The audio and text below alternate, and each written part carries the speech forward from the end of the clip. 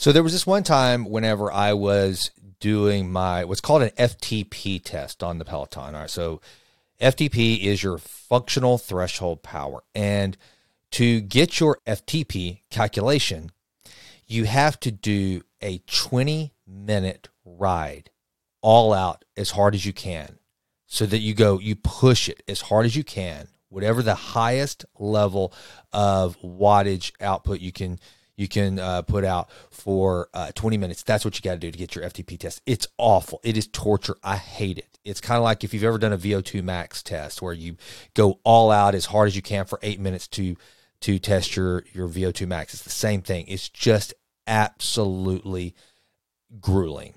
And I can't stand it. I hate it. And one day I'm going through my FTP test, and I really think I'm going to be able to break through my personal best.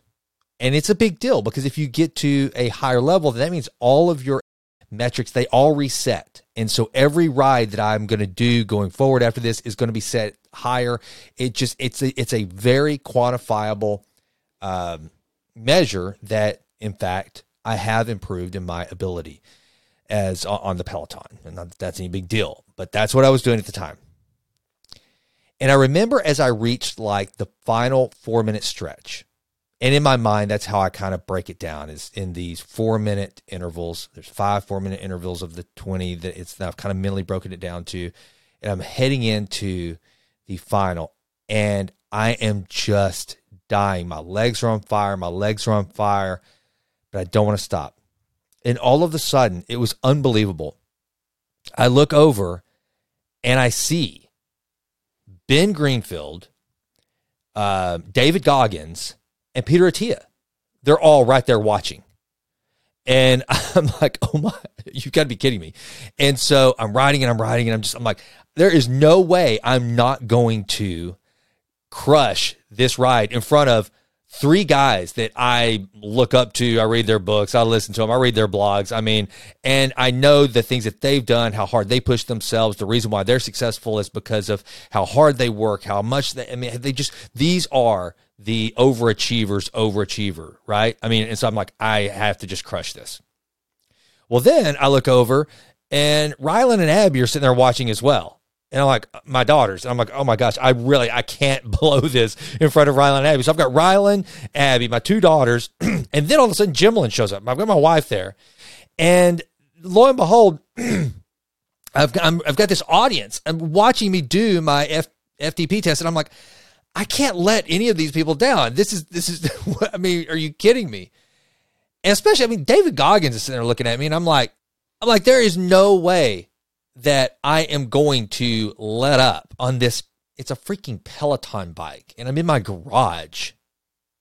Oh yeah, did I mention I was in my garage? Yeah.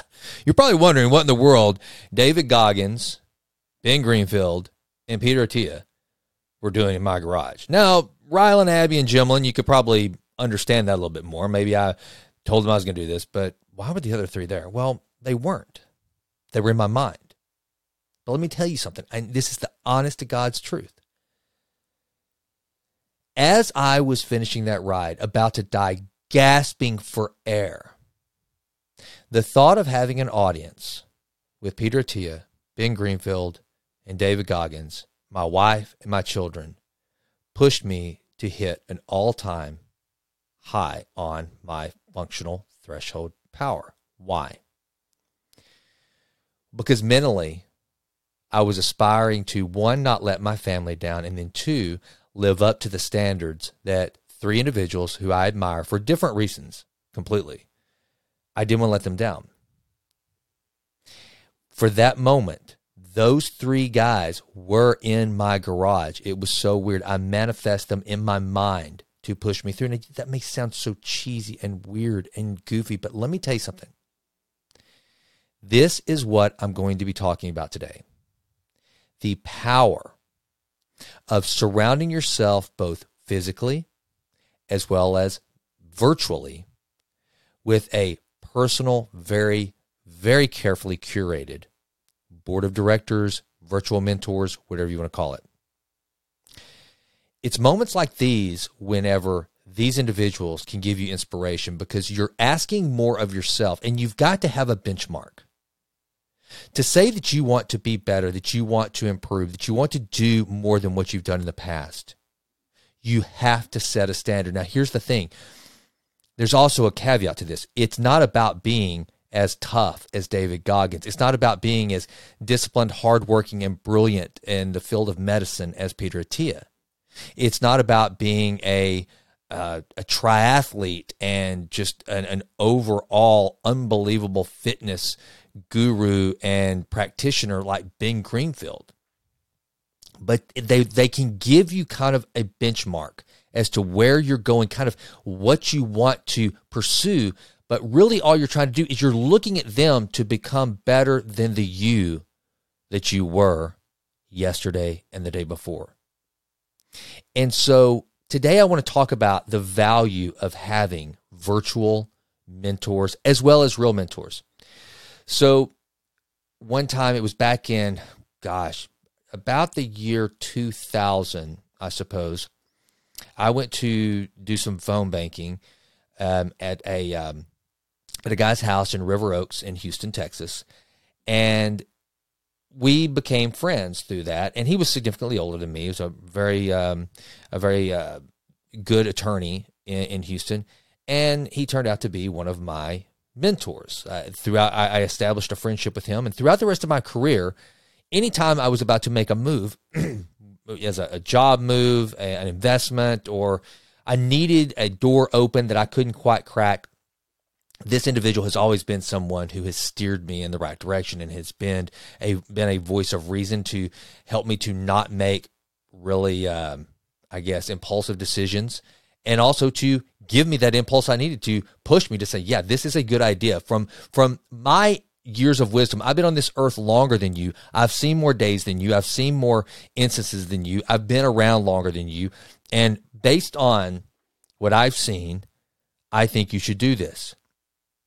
We all need to surround ourselves with people that we look up to, that we value, whether it's because of their success, their character, their discipline. There's got to be something in, and it doesn't need to be in just one area. In fact, I highly encourage you to look at your mentors as like a baseball team. You know, you don't want to only have unbelievable ace pitchers on your baseball team, right? You need a good right fielder, center fielder, first baseman. You need good on-base hitters. You need power hitters. You need it all. It's the same thing whenever you're developing and curating your own personal mentors, be it virtual or physical. And what this will allow you to do is not get hung up on someone's faults. I think it's really limiting if we only allow our personal mentors and the people that we look to fit our worldview, to live a life that's exactly the way we live our life. No, find the thing that they have done where they've exuded excellence in an area that you want to develop. This is something that can allow you to maybe not overlook someone that, don't let that speck of dust get in your eye when you've got a plank in your own, right? Don't be so harsh to judge. For example, I hear people all the time when they're mentioning David Goggins. David Goggins cusses like a sailor. All of his videos, he's yelling and cussing, and that's a turnoff to some people. I get that. But you know what? I don't look up to David Goggins because of his language. I look up to him, and the thing I want to develop within myself that David Goggins has is toughness and mental perseverance.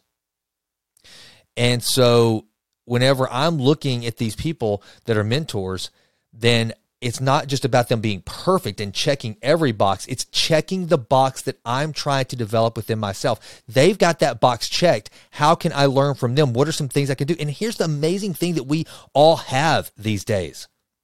We have at our disposal the ability to go and listen to what they would do, to what they would say, how they would handle situations. I was watching today, whenever I was doing some prep for this episode, I was listening to an episode of CNBC where they were covering the Berkshire Hathaway annual meeting, and they were interviewing Charlie Munger, 99-year-old Charlie Munger, the legendary investor and partner of Warren Buffett. And I thought, this is amazing. I can actually have insight, unfiltered insight to one of the smartest investors of all time. Imagine if you had been able to just go onto your phone and pull up an interview on YouTube with JP Morgan, John D. Rockefeller, Teddy Roosevelt. I mean, it's unbelievable, the wisdom that is just sitting out there for the taking. That is one thing that we are not in a limited supply of, which is wisdom and lessons from the past. It's out there in abundance, but you have to go and curate it and bring it to yourself and put it to use. So Tony Robbins is probably the ultimate self-improvement guru, whatever. I know he's not a motivational speaker. That is doing such a disservice to what Tony Robbins is. This guy is a lay psychologist. He is a lay clinical psychologist. I mean, the guy is not credentialed, but I guarantee you, given the choice between going to a doctor in clinical psychology versus Tony Robbins, I'd probably choose Tony Robbins. I think the guy's kind of proven himself, right? Okay, here's why I say that. Do you realize that most everything that Tony Robbins, I want to say most, but a great deal of what he says, the way he does his, when he writes, he speaks, the ideas that are underlying a lot of his message comes from a mentor. It was Jim Rohn. Jim Rohn was the Tony Robbins before there was a Tony Robbins. He was after Napoleon Hill and some of those guys, but he is a legend in the self-improvement, goal-setting space. And a lot of what Tony Robbins does and says comes from him, as well as Zig Ziglar. Zig Ziglar is someone that nearly every single person that you ever hear give you any kind of motivation or these cool quotes that they use in stories and anecdotes, they came from somebody like a Jim Rohn, a Zig Ziglar, a Napoleon Hill. All of these people, what they have done, they have looked towards those that have gone before them and developed their own personal board of directors and mentors. They've gathered, they've gone out like an Easter egg hunt and gathered all this wisdom. Well, that's what we should all be willing to do. Why would you and I ever limit ourselves just to our own personal knowledge when we can go tap into some of the greatest minds that have ever lived? Seth Godin once said that he believes, he was on the Tim Ferriss show, and Tim asked him about technology and what he considered the greatest technology that had ever been developed or created in his lifetime. And Seth said, I think that the answer to that question would have to be a book. He said, think about this for a moment. He said, you can literally go for sometimes less than $10 and purchase the entire life's work of some of the greatest minds that have ever existed. That's remarkable. That's absolutely remarkable. Reading Walter Isaacson's book on Steve Jobs, you can just go grab that. You can grab that at half-price books now for probably around $10. And you can gain insight into one of the greatest thinkers and marketers that has ever lived. So let's say that you want to put Steve Jobs on your board of directors, go for it. What about Bill Campbell, the $1 trillion coach? So Eric Schmidt, the former CEO of Google, he wrote a book called The $1 trillion Coach about Bill Campbell, who was the executive coach to Eric Schmidt, John Chambers, the former CEO of Cisco, Steve Jobs, a lot of the greatest tech entrepreneurs that have ever lived look to the coaching of Bill Campbell. You can go read Eric Schmidt's book about Bill Campbell and gain some of his wisdom. Is it the same as getting to sit down with Bill Campbell? No, but it's still pretty flipping awesome.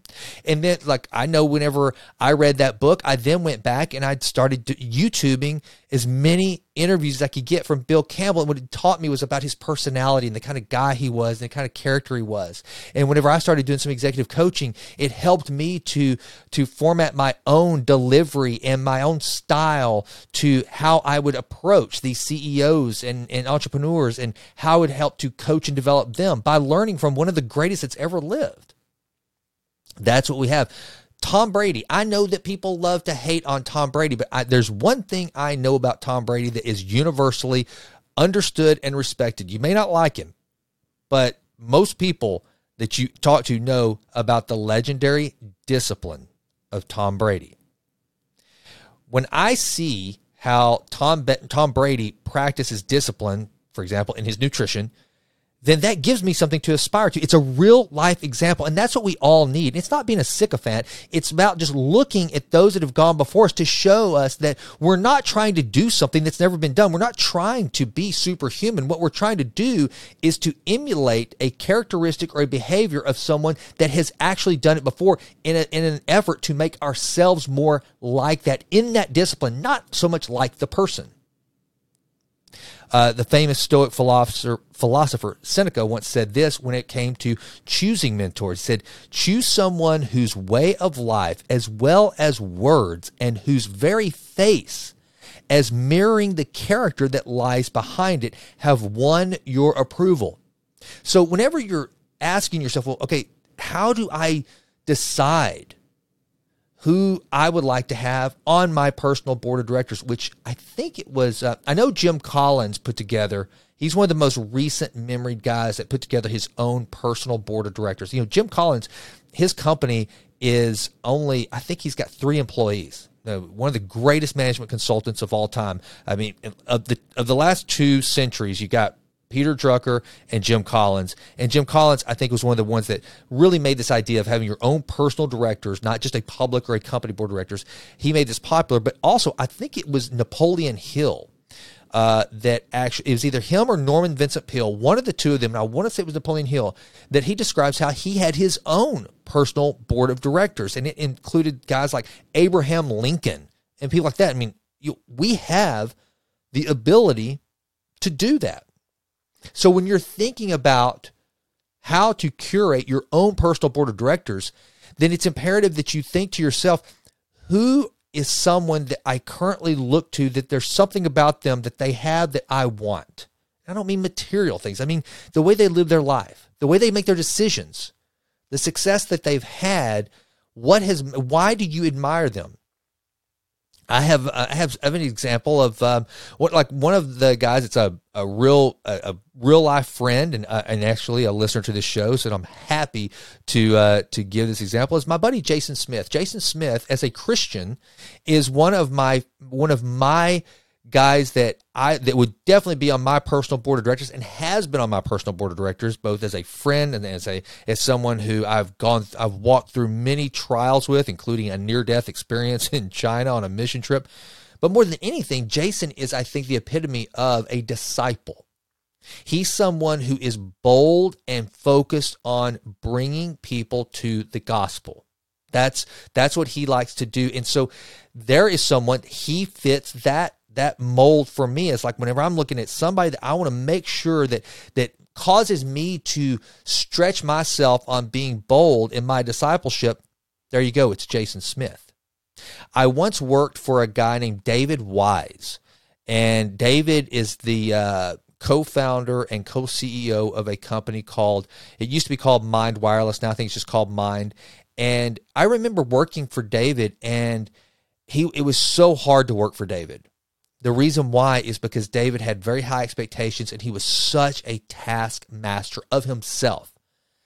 Everything, he would do the smallest of tasks with great detail, great precision, and I was never, and I'm still not to this day, anywhere remotely close to as good of and taskmaster is the best way I can think of, and it sounds bad, but I don't mean that in a bad way. I mean, he knew how to master the little tasks better than anybody I've ever met. And he caused me to expect more and demand more of my own performance that I took throughout my career and other things. I mean, he made me better.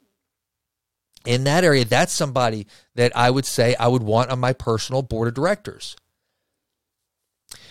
I think you need to find people that are so hard and so disciplined that if you were to have to write a paper for them, that you would almost be afraid to give it to them, because you know that they are someone that is just, they have such an attention to detail. They're such a high performer. They're such a good thinker. They question and criticize every single detail. That's a person that should be on your board of directors, because what they're going to do is they're going to hold you accountable. And if they're virtual, they can be like Peter, Ben, and David in my garage. It can be somebody that whenever if you've got the vision of this person in mind, then whenever you're having to create a task at work, then you think to yourself, if I was handing this off to fill in the blank, what would he or she think? There's a famous story where this staffer that worked for Henry Kissinger, he was given the task of writing up some report or something like that for Kissinger. And he wrote it up, took it to Kissinger, and Kissinger said, before he took it, he said, I botched that a little bit. He sent it to Kissinger, and then Kissinger sent it back to him with a note on it. Is this the best you can do? The guy gets the report, and he does some tweaking or whatever and says, okay, sends it back to Kissinger. Kissinger then sends it back again with the note. Is this the best you can do? This guy's confidence is getting shattered, but he bears down, and he's like, okay, I know I can do better.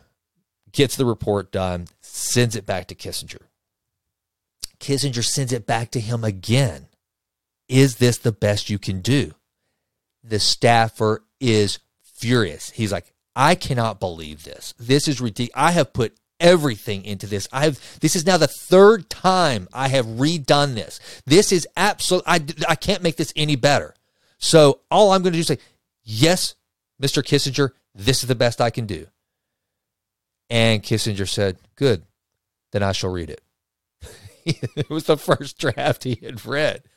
But what Kissinger wanted him to know was that he was not going to read anything less than the best. And what this did for that staffer for the rest of his life, who still tells this story, this is one of the most legendary stories of all time to come out of D.C., is that imagine what that did for that staffer. From then on, he thought about that moment where, man, what if I were writing this for someone like Henry Kissinger, who demands excellence, demands absolute precision of thought, of writing. Have those people that make you take your game to a higher level. It's like whenever you play tennis. If you play against somebody that sucks, your game's never going to get any better. If you play against somebody that you can dominate with ease, you will never get better. It's only when we play against someone that is better than us that our game rises. But you got to have that person on the other side of the net that's better than you, that you can look to, that you can learn from, to get your game to be better. So I cannot more highly encourage you to, as we go into 2024, this would be a great thing to do, to go into 2024 with your own personal board of directors. And this can be two kinds. Like I said, this can be physical, and don't be afraid to start reaching out to people. Now, there's a whole art to asking people to be your mentor. Usually, if you just go to someone and say, hey, will you be my mentor? You're going to get a big fat no. I know I get this a lot. And I'm blessed by this. I'm honored by this. But whenever people come to me and say, I'd really like for you to mentor me, I'm like, well, I'm not for hire, and no, I'm not going to do that. If someone calls and says, hey, I need some advice, can I get on your calendar? Okay, that's a totally different deal. And if that conversation leads to a subsequent conversation and a subsequent conversation, it's kind of like a courtship.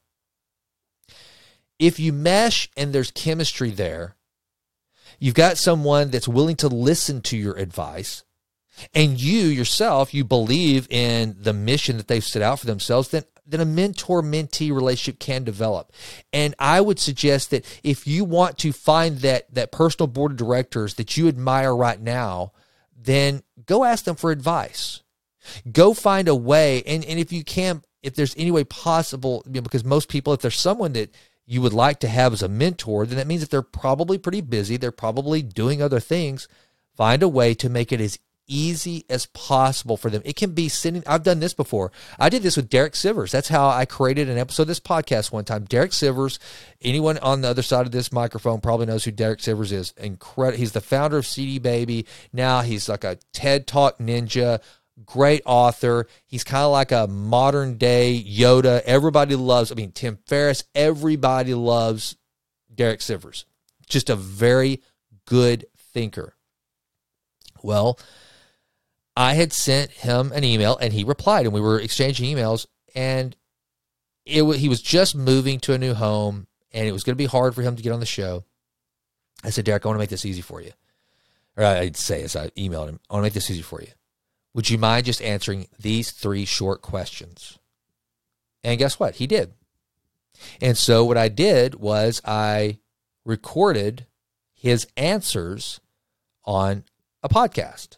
I don't remember, the episode's pretty old. You can go back and check it out, where I talked about why I was asking him the questions, and then I read his response to those questions, and it turned out pretty cool. Okay, it made it easy for him. That's what you can do when you're trying to find a mentor, is say, hey, would you mind if I just shot you 3 questions? I did this here recently. I'm gathering some information on manhood and healthy masculinity, and just kind of the endangered man, as my buddy James Quandall famously coined in our little circle. And so I just created this little type form with 3 very simple questions and sent it out to some folks, some guys I admire and respect, to get them to respond. And most every one of them have. Made it easy on them. Click a button, answer these questions, done.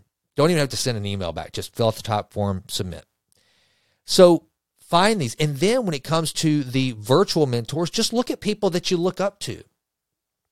Look at people that have done incredible things, whether it's maybe it's a podcast, or maybe it's somebody like, Andrew Huberman is blowing up right now. Okay. If you're someone who wants to understand how to be a good, disciplined thinker and a clear thinker and goal setter, and you kind of have a penchant for neuroscience, and you want to make yourself better in this regard, go see what Andrew Huberman's doing. Go find out, if there's a pro athlete that you just think is just a baller and just is unbelievable, go find out what their discipline is. Why are they so good? What makes them who they are? What are they like when they're not on the field? And put them into your virtual mentors, and then go look at interviews they've done. Go find out how they think. And then whenever you're in a situation of, do I do one more rep? Do I run one more mile? If you're trying to, I don't know, improve your golf game, do I go ahead and hit one more bucket of balls? Ask yourself, what would, Rory do? I don't know many of the new golfers. What would Justin Spieth do? What would Tiger do? What would Arnie do? What would my virtual mentor do if he were here? Would he say, no, let's go home. Let's go have beers. You're done. You've done good enough. Or would he say, hell yeah, hit another bucket?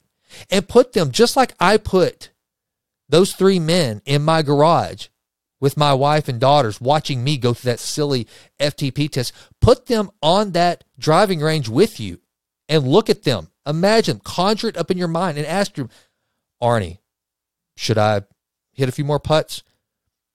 Arnie's probably going to say yes. Jack, freaking Golden Bear, should I work on my stroke? I got a little more daylight. Should I? You know what he's going to say? He's going to say, hell yes, you should. Why would you ever stop right now? It's having these people, even that you just conjure, and it takes it from, look, if you're constantly relying on your own self-discipline, your own self-talk, and your own self-coaching, you're selling yourself short. Here's one of the reasons why. Michael Gervais, famous sports psychologist, he once said that when it comes to self-talk, which is vitally important to your success, I've talked about that on the show before, it is incredibly vital to your success. Never, ever underestimate the power of good, healthy self-talk. But it's important that you tell yourself you can do things, and you have the artifacts in your history that prove that you can do the thing you're saying that you can do. Okay? If you're just giving yourself some kind of pep talk that you can do this, you can do anything, whatever, but you have nothing in your history to prove that you can do the thing that you're gearing up for, it's just all platitude, hot air. It doesn't mean anything. You have to be able to prove to yourself that what you're saying you can do, you've done something maybe not as difficult, maybe not as challenging. You haven't persevered quite as much, but you need to have something to anchor that to go, okay, I know I can do this. I'm telling myself I can do this, whatever the challenge is before you. And the reason why I know I can is because I've done this other thing before. And because I've done that thing, I know I can do this. So practice positive self-talk. But if you don't have that, then instead of just coaching yourself based on your limited knowledge, then have others to look to. Create that pressure on yourself. And you know as well as I do. You know, if you were out there and you went to a SEAL training camp, and all of a sudden, Jocko Willink, Mark Devine, David Goggins, Marcus Luttrell, all these Navy SEALs, they roll up, arms crossed, standing, watching you go through the obstacle course. Would you perform better in front of those guys that you admire, or just on a beach by yourself with some obstacle course you set up yourself?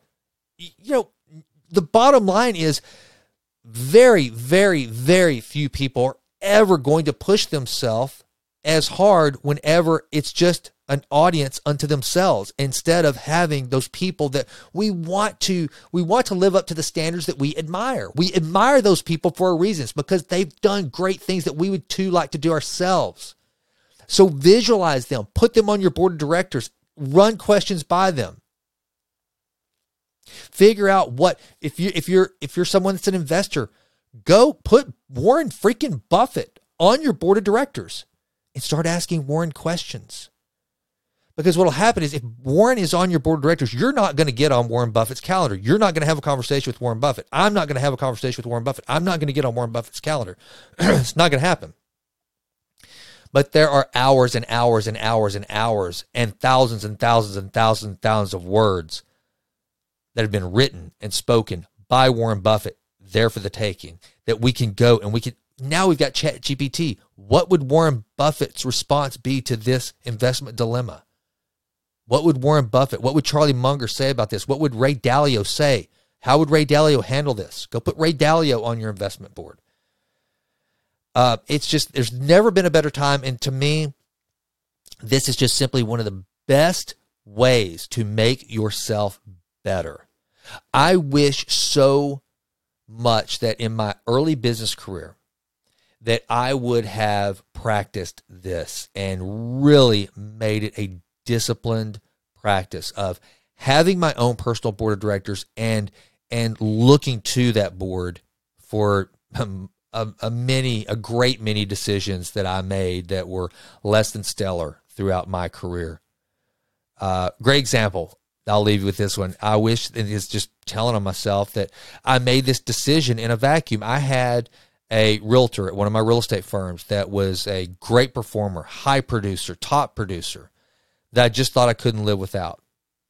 The problem was, this particular realtor was toxic to the entire organization. No other realtor wanted to be around this person. They didn't want to work with this person. And it was stopping me from recruiting other agents. As this realtor became more and more known in the real estate community that we operated in, I would try to recruit new agents, and they simply would not come on board because they didn't want to work with this particular agent.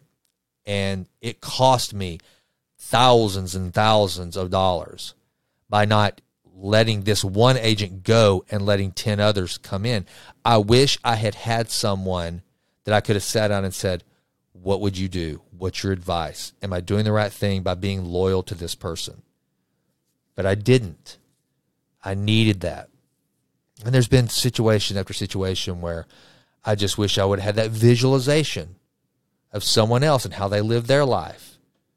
Someone that I admired, that I could look to go, if that person were in this situation right now, how would they react? I hope you find this beneficial. Go into 2024 with a list of your virtual, and go establish some relationship with some physical mentors. You'll be glad you did. And I can almost guarantee you that if you will do this, this will short circuit, this will turbo boost your ability to improve always in all ways. Thanks for listening. Well, that does it for this episode of The Jason Wright Show. Thank you so much for listening. This has been a Texas Titan Media production. Fourth Wall did the music. And as always, thank you so much for listening. Please consider going out to jasonwrightnow.com and signing up for the Vitruvian letter.